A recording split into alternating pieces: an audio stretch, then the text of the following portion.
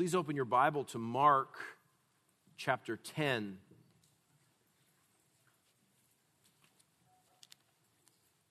Mark chapter 10. The scripture passage in front of us this morning is the final paragraph of Mark chapter 10, a story that I hope is familiar to many of you. If it's your first time hearing the story of the blind man outside of Jericho named Bartimaeus, it is my extraordinary privilege to introduce you to him. I love this section of Scripture, and I've been eagerly anticipating it since it's been in my sight for quite some time. And it's this passage that leads us into the Passion Week of Christ, the triumphant entry, the trial, the mockery and beating of Jesus, his cross, and the resurrection. And so this is a special place in the Gospel of Mark.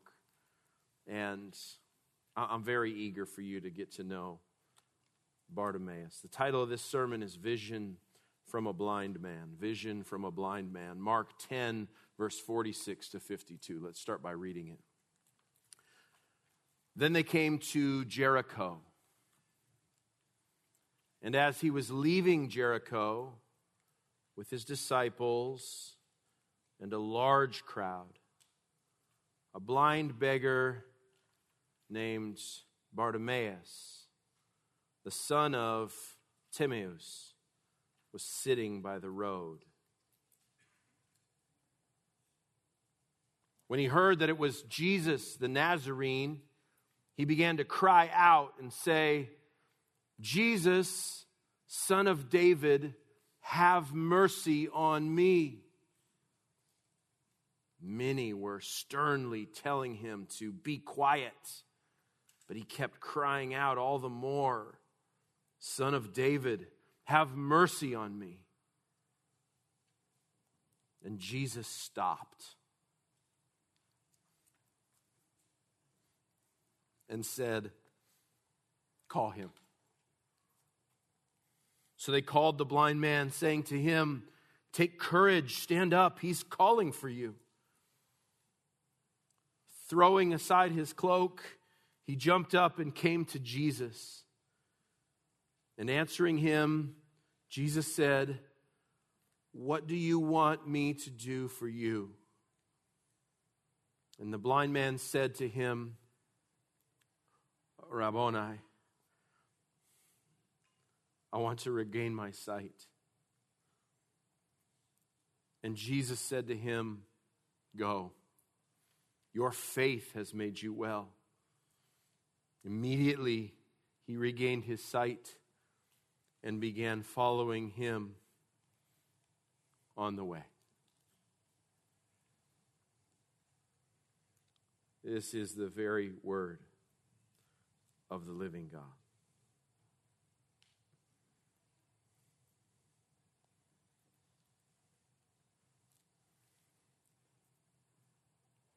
I don't know if you've ever had a close relationship with a person who's visually impaired in your family or maybe a friend in school.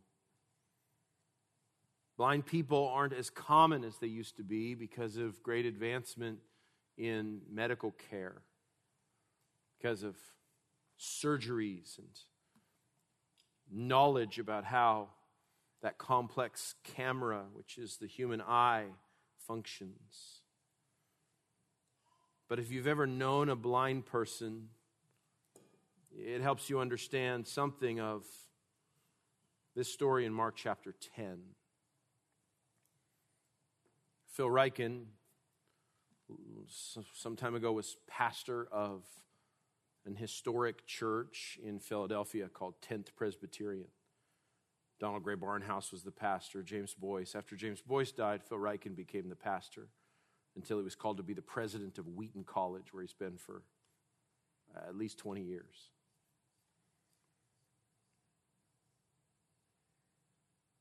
He had someone in his family who lost their sight. And he wrote about it this way: "My brother-in-law is blind.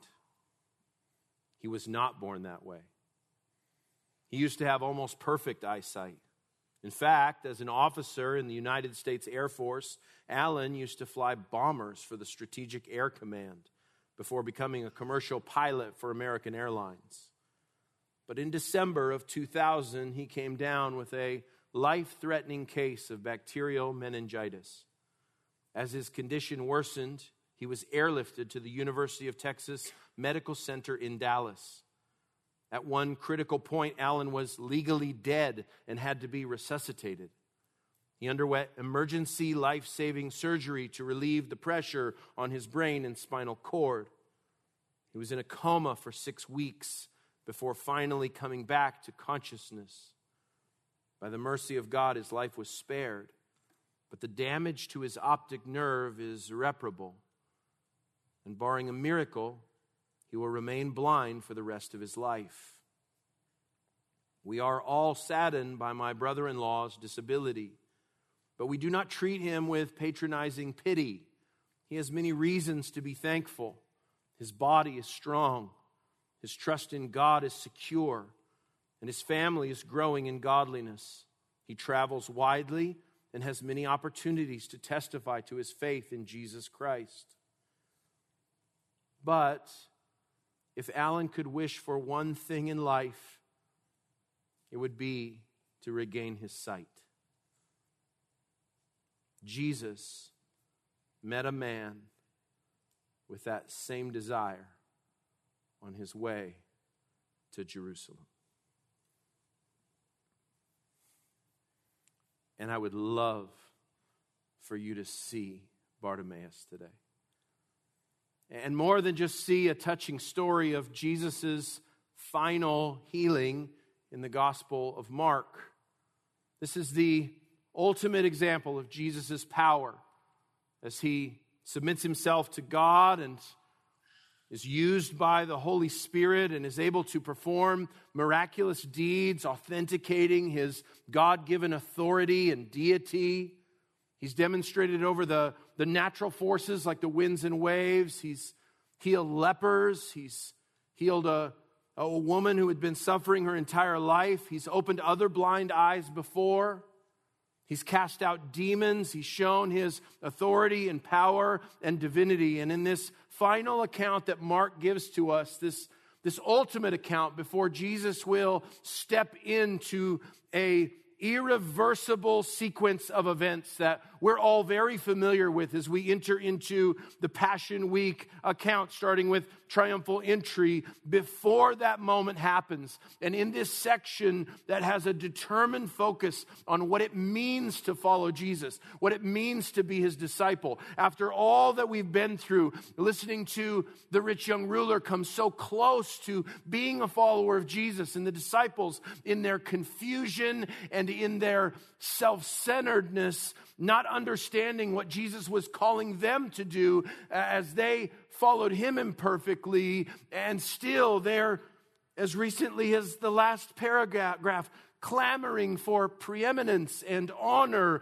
and glory as followers of Jesus. And now as they continue to follow their Master and Lord, as he moves towards Calvary's Hill, as he faces this intense night of prayer in Gethsemane, and the flogging that will be before him, and the betrayal by his closest friends, and the pain and ignominy of crucifixion before the glory of his resurrection, Jesus will impart sight to one man. And he's the only man of all who are healed in the Synoptic Gospels who's identified by name: Bartimaeus. And the vividness and color of Mark's narrative as he describes not just the geographical setting, which is remarkable and notable, but this man and his name and his father's name and the reaction of the crowd. And so I want you to see Bartimaeus, but more than that, I want you to see what Bartimaeus saw. I want you to see what he saw before his eyes were opened, and have that same sustained vision after his eyes were opened. And so the question is, what did Bartimaeus see? And what did he not see? And when his eyes were opened, what did he see that he had never seen before? And how would that shape the way that he walked? The text begins in verse 46. They came to Jericho. Now, Jericho, you know, Grace Church child, because Joshua fought the battle of Jericho. Jericho. Jericho. And the walls came. Come on, sing it. A tumbling down. That's actually old Jericho. Just a few miles from the city of Jericho in Jesus' time. A beautiful city, New Jericho. Along the same road, but old Jericho had been inhabited. It's one of Jericho, the entire area, is one of the most continually populated cities in the world. Its ancient heritage well documented in the pages of Scripture, as well as in archaeology and secular history. The city was founded likely 9,000 BC, but over time as the city grew and then as the Israelites and their conquest took Jericho, it would, over the centuries, move to another place, just kind of old city, new city, and the new city would be developed into an absolutely fantastic desert oasis by a king of Roman connection, a Hasmonean kind of connection, a man named Herod the Great. Herod the Great would turn this new city of Jericho into an absolutely phenomenal place, a place of great beauty, a place that was known for roses before Pasadena ever took the title. These immaculate gardens were the pride of Herod and his son, who would continue to build on this city and continue to kind of make this oasis in the desert. It's an interesting place because it's about 20 miles from Jerusalem, but it's almost a 3,000-foot climb to get from Jericho, which is almost 800-something feet below sea level. So it's this oasis-like concave area that leads to the holy city along this well-traveled path. And so the trip from Jericho to Jerusalem was well-known, well-traveled, avoided at night for danger, and normally used by so many worshipers and for commercial purposes, people moving themselves and their stuff between everywhere else and the holy city of Jerusalem. It was a place of respite, a place of beautiful palms and roses. But Bartimaeus didn't see any of that. Immune to the beauty that surrounded him, shrouded by perpetual darkness, he was a blind man in a beautiful place. But the conditions for someone without sight in those days, or any disabled person, would have been absolutely brutal. There was no social services for disabled people. There was no programs in school for a blind child. There was no help that was provided by the system in order to care for those who were less fortunate or of less ability. And this blind man would have had to find himself to a place where he could beg for his sustenance every day. If he did not beg, he would not eat. If he did not solicit people as they traveled along, there would be no food for Bartimaeus. And so he would have had a very difficult life, a beggar's life. But he did find himself in one place of advantage because he put himself along the road that went to the holy city. And as was the Jewish requirement and custom, pilgrim travelers would make their way from the north down to the south in Jerusalem and from all directions, but along this particular road through Jericho. And these people going to celebrate God, to give thanksgiving and alms and sacrifices, and to do what was required of them in their God-given religion, would have passed by this man. And some would have been merciful to him, giving him perhaps some bread, some of their lunch, occasionally a coin. And it's in that way that Bartimaeus would have sustained his life. His placement alongside that road, the only place where he could beg for his survival. When they came to Jericho, the story is told in the three synoptic gospels, and it's told a little differently each time. Different point of view, different accents. And we've seen how Mark likes to focus on one part of the story, right? Because in Matthew's account, there's two blind beggars, which makes sense. Birds of a feather flock together. Two blind beggars probably could help each other.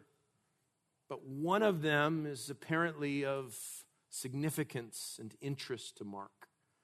The fact that he mentions his name and the name of his father, many have inferred that he must have become a person of renown in the early church.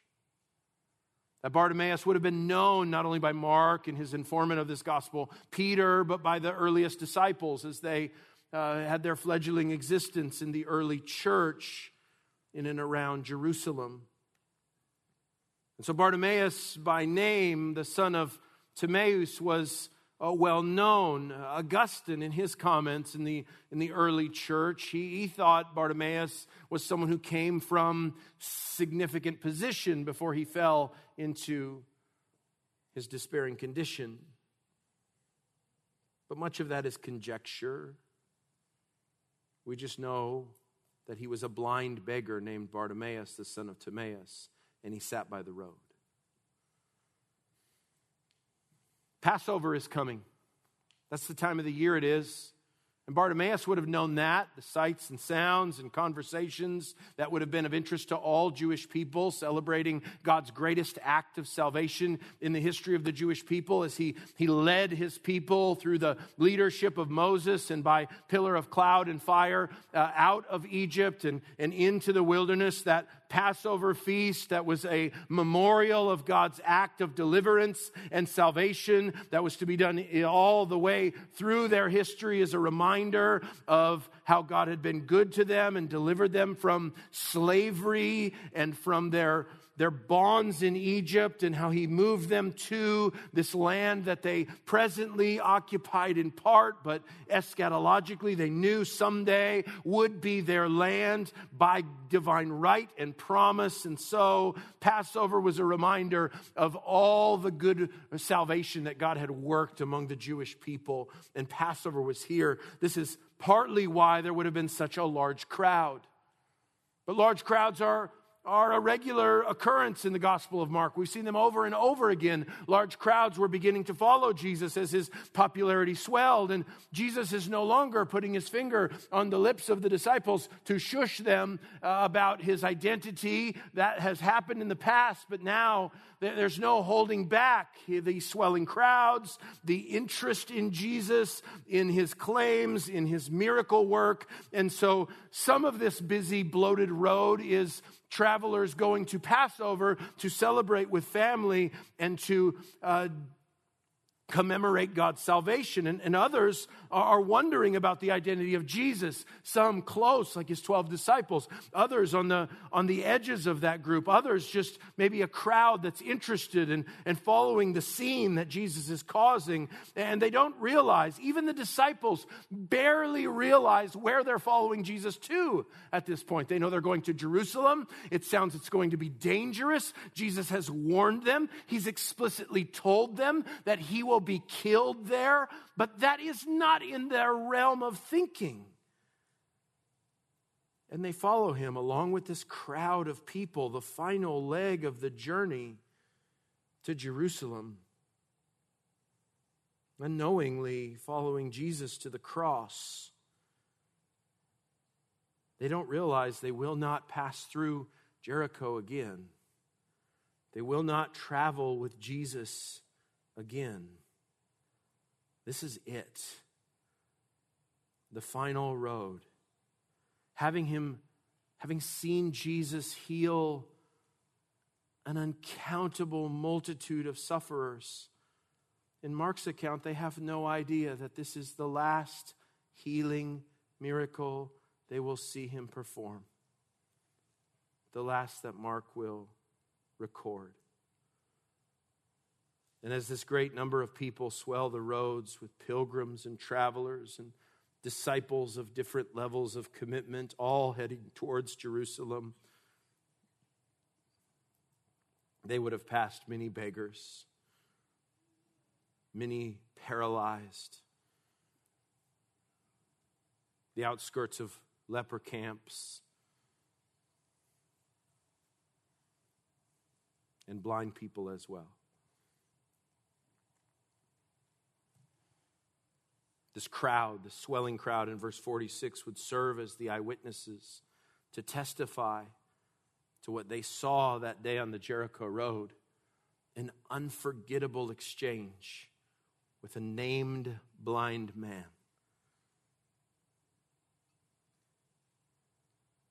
And I find it unforgettable as well. That's just the setup. Look at the story, verse 47. When he heard that it was Jesus the Nazarene. He hasn't been called that very often in Mark. Just a very human identification. That's his neighborhood.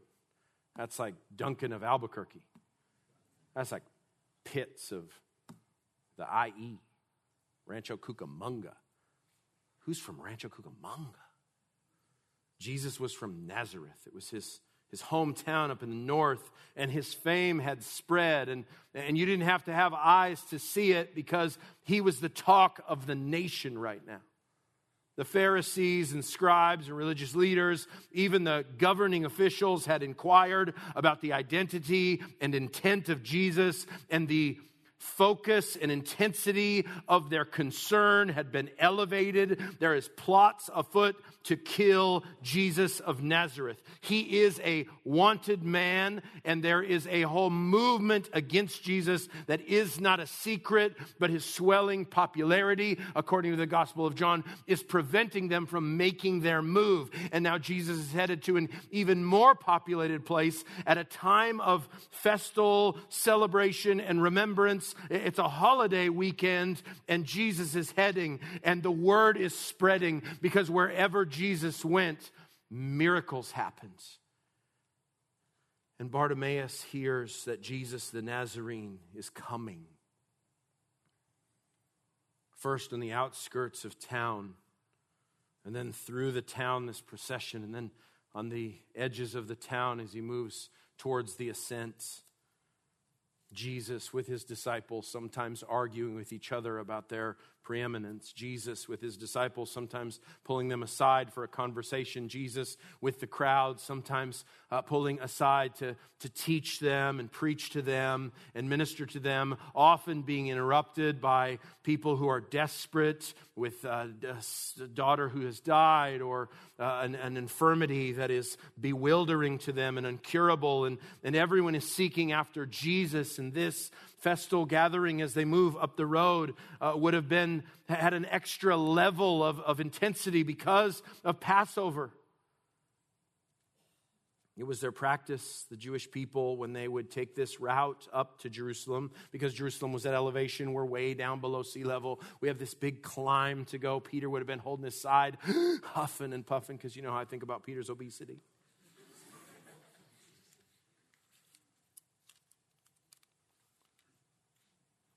For generations, they'd been singing the songs of ascent in the Psalter. And so this clanging, noisy crowd with animals and children and loud people and merchants and religious people and devoted and traditionalists are all traveling together. And then Jesus' followers on this crowded road described by Mark in verse 46 and 47 would have been some of them singing or incanting or chanting these famous songs of ascent, these songs for pilgrims, these songs for travelers, singing things like, I will lift my eyes up to the mountains. Where shall my help come from?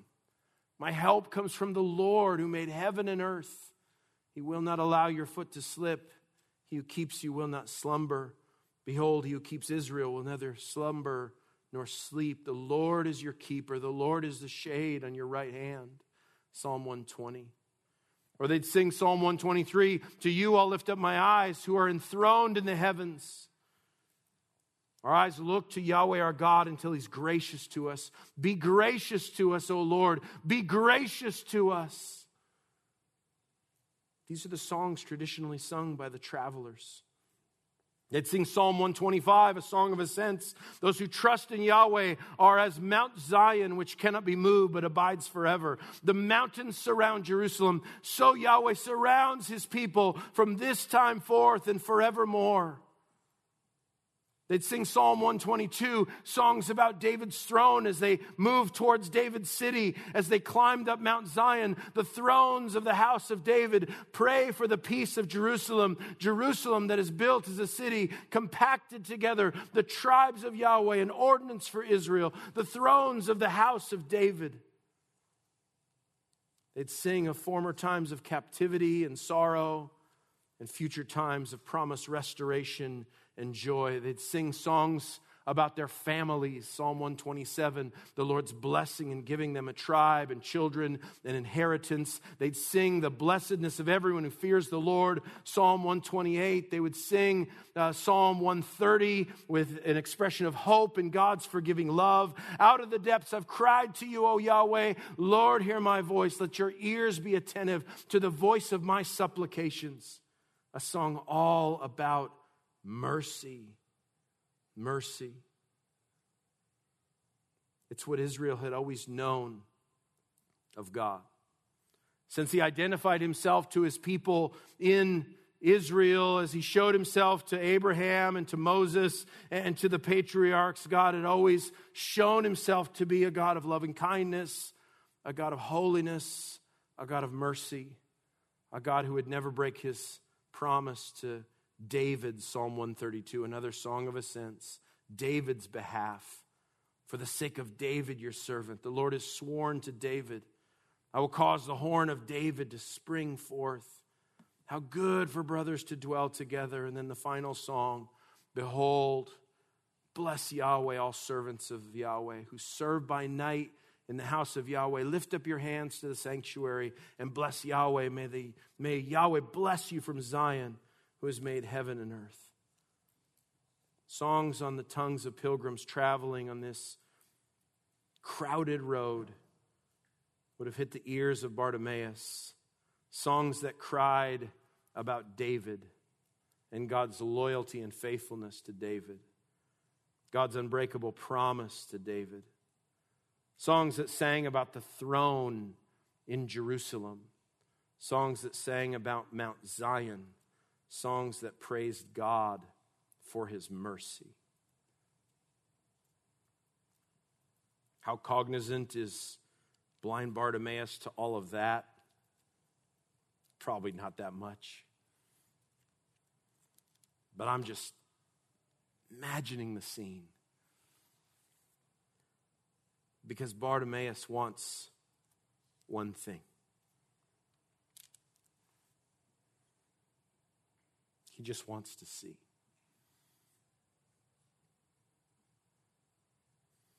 When he heard, because that's all he did was hear, it was Jesus the Nazarene. Here James Edward comments, what Bartimaeus lacks in eyesight, he makes up for in insight.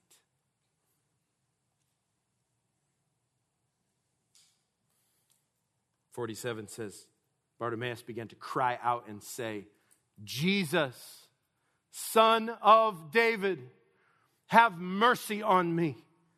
And he would have had to say it loud because the crowd is noisy, because the disciples are selfish, because Jesus is walking among all the pilgrims. And beggars don't make progress by being polite. Pardon me, if you have a moment. I'm in an unfortunate condition here. If I could talk to you, I'll be here in the shade. I mean, they can't see where the crowd is. They just hear it. And so he's used to crying out. The word cry out is the word that, it's a normal word in the Greek New Testament. It's to shout, it's to cry, it's to moan, it's to wail. It's Jesus on the cross. It's Jesus crying out to the crowds. It's all sorts of shouting. It's a loud word. It's an emotive word. This man is crying out and he's saying, Jesus, Son of David, have mercy on me. In the original, it's Son of David. Jesus, have mercy on me. Maybe Son of David, in Mark's mind, is going to resonate in the next chapter in verse 10 as he's composing this beautiful story with historical accuracy and veracity, but theological profundity. Chapter 11, verse 10, the crowds will say, blessed is the coming kingdom of our father David. Well, before the crowds can call him David's son, one blind man with incredible insight says, Son of David, Jesus, have mercy on me. Jesus, David, Yesu, eleison me. Yus, David, Yesu, eleison me. Would yell out among the crowd. Phoneo, crying out. And they heard him. Everybody heard him. He's making a scene. And so that same crowd of disciples and pilgrims respond in verse 48. Many, a favorite word of Mark, many were sternly telling him to be quiet. Same phrase used in chapter 4 when Jesus tells the waves to shut up, the storm to be silent. And these unsympathetic people can't hear themselves think or walk straight because this wild voice of this desperate man keeps screaming, Son of David, Jesus, have mercy on me. And so there's more rebuking and more yelling in response to this man. Many of them say, be quiet. Rebuking him. And he responds, verse 48, by continually crying out all the more, Son of David, have mercy on me. Son of David, have mercy on me. Son of David, have mercy on me. And many keep rebuking him and telling him to be quiet. And he keeps saying, Son of David, have mercy on me. And it's here we have just a moment to reflect on that insight of faith. It's faith that Jesus connects this healing to. It's the faith of Bartimaeus. And faith is not just mere intellectual arrival at something. It's not just a light bulb above your head. There's all kinds of things attached to faith. And one of the most common and important aspects of faith is desperation. Desperation. Jesus said, blessed are the poor, for they'll inherit the kingdom of heaven. Bartimaeus does not have a theological argument. He doesn't have a sophisticated case from redemptive history. There is no liturgical order to what Bartimaeus is saying. He's got a few things right. He knows the name of Jesus. He knows the identity of Jesus as David's son. There's all kinds of messianic undertones to that. He is obviously aware that Jesus could, can, will be able to heal him. And the beginning of Bartimaeus' followership of Jesus is not one of composition and intellectual consideration. It is one of pure, unfettered desperation. Son of David, Jesus, have mercy on me. Maybe you don't understand the Trinity or the doctrine of inseparable operations yet. Maybe you haven't completed MacArthur's White Whale book, biblical doctrine. Maybe you dropped it on your foot and had to go to the hospital. But I wonder if your faith is at the point of desperation, because that's a wonderful starting point. I don't want to minimize any Christian doctrine, but the complexities of Christian doctrine aren't the starting point. It's what we heard Pastor John preach about this morning. It's an awareness of our hopeless condition, of our radical lostness. And here we have an example of a man who understood that he could not help himself. And this is a beautiful example of sola fide, of faith alone, because he's got nothing else. All he can do is yell. And then maybe two of my favorite words in the whole Bible, verse 49.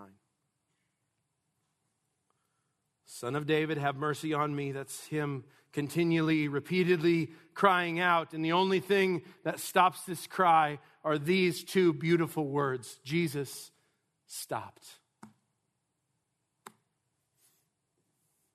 It's awesome. Jesus stopped. He stopped. He just was still. He heard him.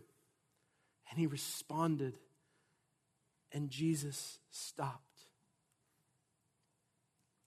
The Savior paused for this man.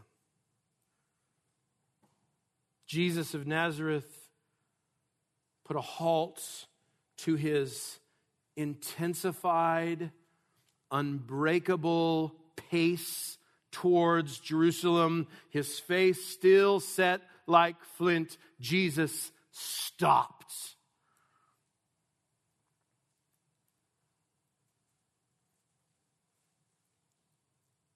And said, call him. Same word that the blind man was doing, this calling, this shouting, this. Jesus hits the brakes and says, call him. It's an imperative, a command. I don't know if it's directed to Peter or hopefully to James and John or to just anyone listening, all the people surrounding Jesus. Call him. Call him here. And the crowd obeys. They called the blind man and said to him,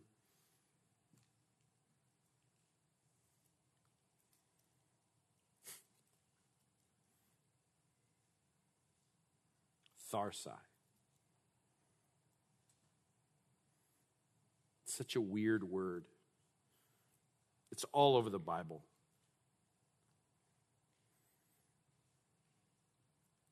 I always wonder about this word too. I spent way too much time looking at it. It's a word that's mostly used by Jesus. I think only used by Jesus in the Gospels, except for here.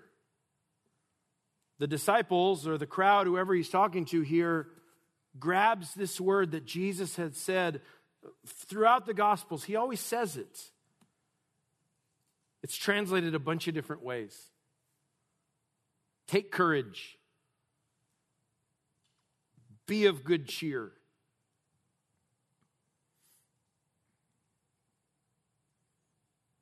Matthew 9:2, Jesus says, be of good cheer. Your sins are forgiven. It's like a greeting word. It's a comforting word. It's a word that has boldness in it, confidence in it, hope in it. Take courage. Be of good cheer. You know, I like to get NIV sometimes. Cheer up. On your feet, he's calling you. That's the NIV. Cheer up. Come on, he's calling you. NLT. Take heart, the ESV says. Take courage. Be of good comfort. Rise. He calleth thee. King James. Be confident. Don't be afraid. Come on. He's calling for you. Contemporary English version. ATD version. I mean, how do you say that to someone? Has anyone ever told you in your life, take courage? Maybe if you're like in a Shakespeare play. Cheer up is maybe close. But these are the same people that were telling him, shut up 2 seconds ago. And so it's some kind of reversal when they go to Bartimaeus on the side of the road and they say, I think it's okay. Or it's going to be okay. Or this is good news. Cheer up, take heart, take courage. Come on, he's calling for you. And I wonder if Bartimaeus is thinking like, didn't that same person just tell me to shut up?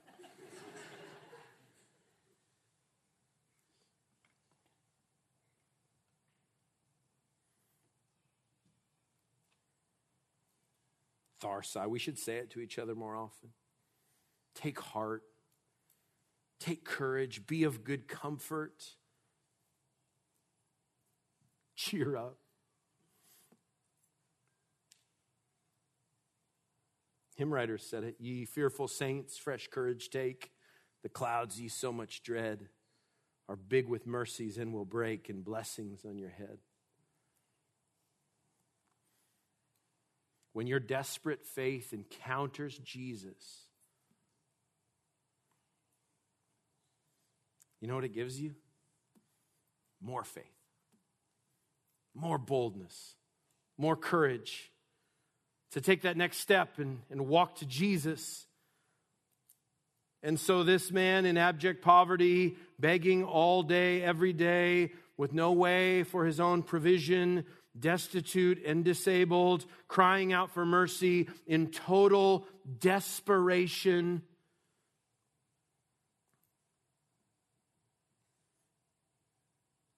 Jesus hits the brakes. And the crowd stops telling him to be quiet, and they say, he actually wants to see you. He wants to talk to you. He heard your plea for mercy. He sees your spiritual poverty. He knows you're blind. He wants to help you. Do you need to see the Savior? He stopped to talk to you. They called the blind man and said, cheer up, get on your feet. He's calling you. I love his response. Bartimaeus. If you didn't know him before, you know him now. He's not shy, not in this moment.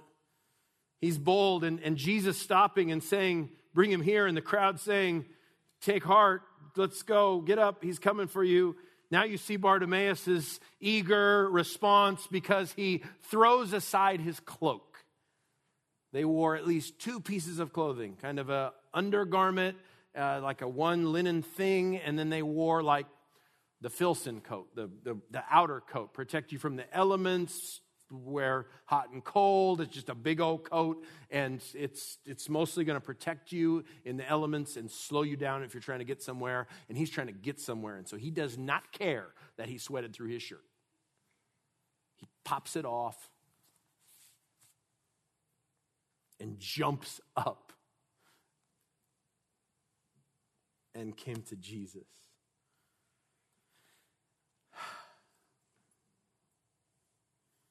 He saw Jesus as Jesus of Nazareth, as the son of David, the inheritor of the of the promise to the house of David, the Messiah, the righteous one. He saw that Jesus responded, that Jesus is available.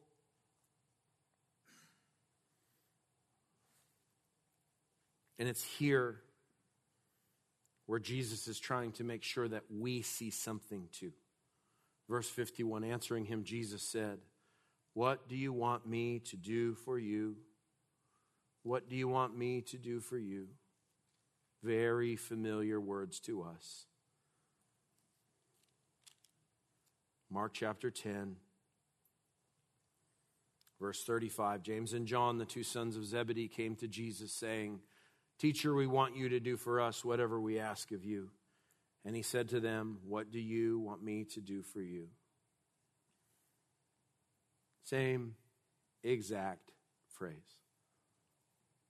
Disciples who'd walked with Jesus for 3 years now are asking Jesus for more glory, prominence, significance, a position of influence.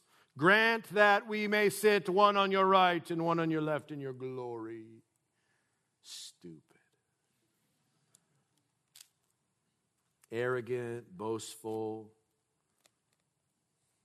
Maybe they had a theological intent to it. We talked about that last week. But selfish. And not the way of Jesus. Jesus finished that out by saying, "You know that those who are recognized as rulers of the Gentiles lord it over them, and their great men exercise authority over them. It's not this way among you. Whoever wishes to become great among you shall be your servant. Whoever wishes to be first among you shall be slave of all." And then our key verse for all of Mark, the Son of Man did not come to be served, but to serve and to give his life as a ransom for many. And here's Bartimaeus, asked the same exact question. "What do you want me to do for you?" And the blind man said to him, "Rabboni." An unusual title. Rabbi, pretty usual. Rabboni, usually reserved for deity in Jewish literature. Great teacher, I want to see. Someone once asked Helen Keller, "Isn't it terrible to be blind?" She responded by saying, "Better to be blind and see with your heart than to have two good eyes and see nothing." Here's a man in deep physical blindness with great spiritual insight. Bartimaeus asks for his sight, and Jesus mercifully grants it. "Go, your faith has made you well." And immediately he regained his sight and began following Jesus on the road. The recovery of Bartimaeus' sight is one part of the miracle. Just one mere part of the miracle. Because Jesus had recreated lots of optical nerves and corneas and all the other stuff in there. He'd healed blind eyes before. And this healing, like so many of Jesus' healings, is not a simple medical remedy.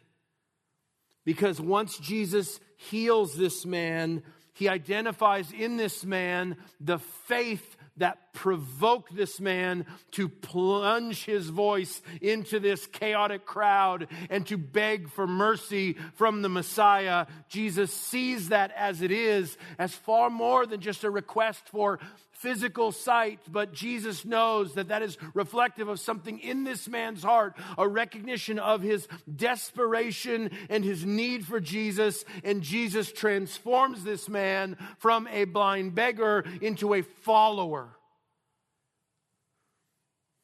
John Calvin, commenting on this verse, says exactly that.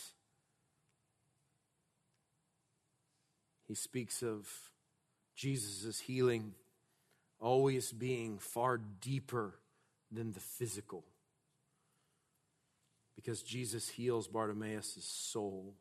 Jesus forgives Bartimaeus' sin. Jesus authenticates Bartimaeus' faith. And Jesus says, your faith has made you well.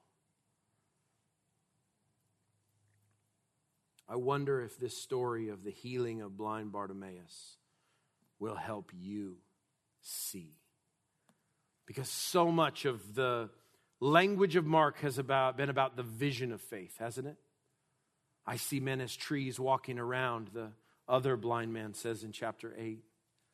And it's a parable for Jesus' disciples, not able to fully grasp all that he is, still stumbling around in partial illumination and still blinded by their biases and their sin and not yet understanding the full message of the gospel, of the reason Jesus came. What will become clarified after the cross and the resurrection is here seen by a blind man, still unseen, mostly by the disciples.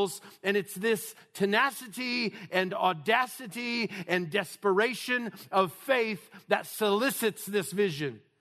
And it will always be that if your eyes are opened to perceive Jesus as he really is, as the only Savior, as the only remedy for sin, as the one who can and is willing to bring you to God. And so from Bartimaeus, I hope you can see that faith needs this kind of desperation.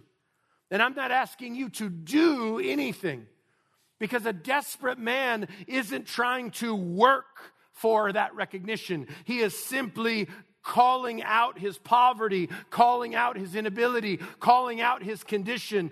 And it's the tenacity and audacity of this blind man along the road who will not be silenced by naysayers, who will not be shushed by those who are annoyed by his voice. And these simple words compose his request: Son of David, Jesus, have mercy on me.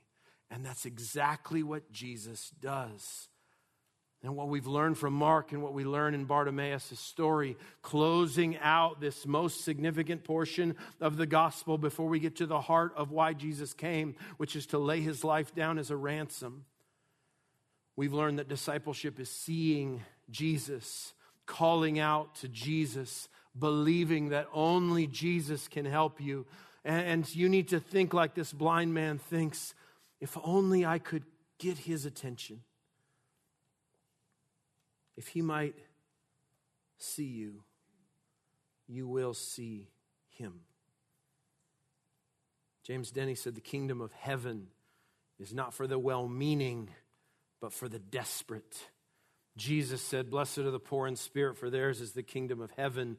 Desperation is the doorway to salvation. Desperation is the gateway to faith.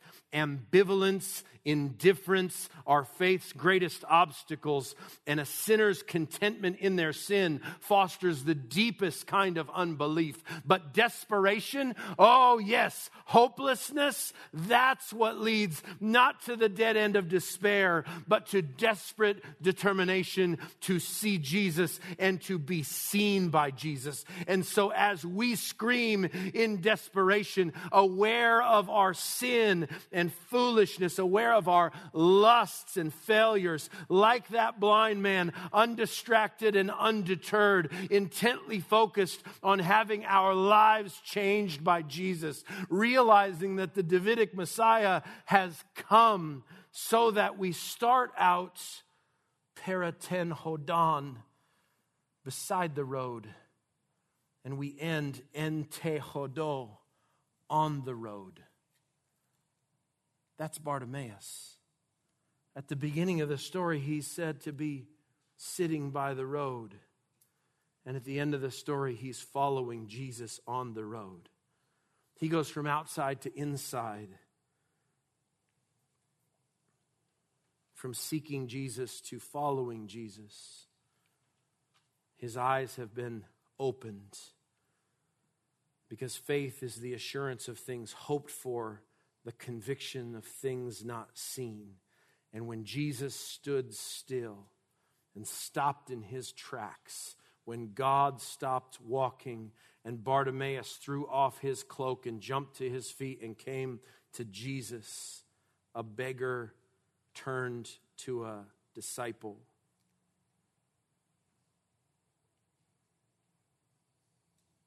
His eyes were opened. So what is it that Bartimaeus would see?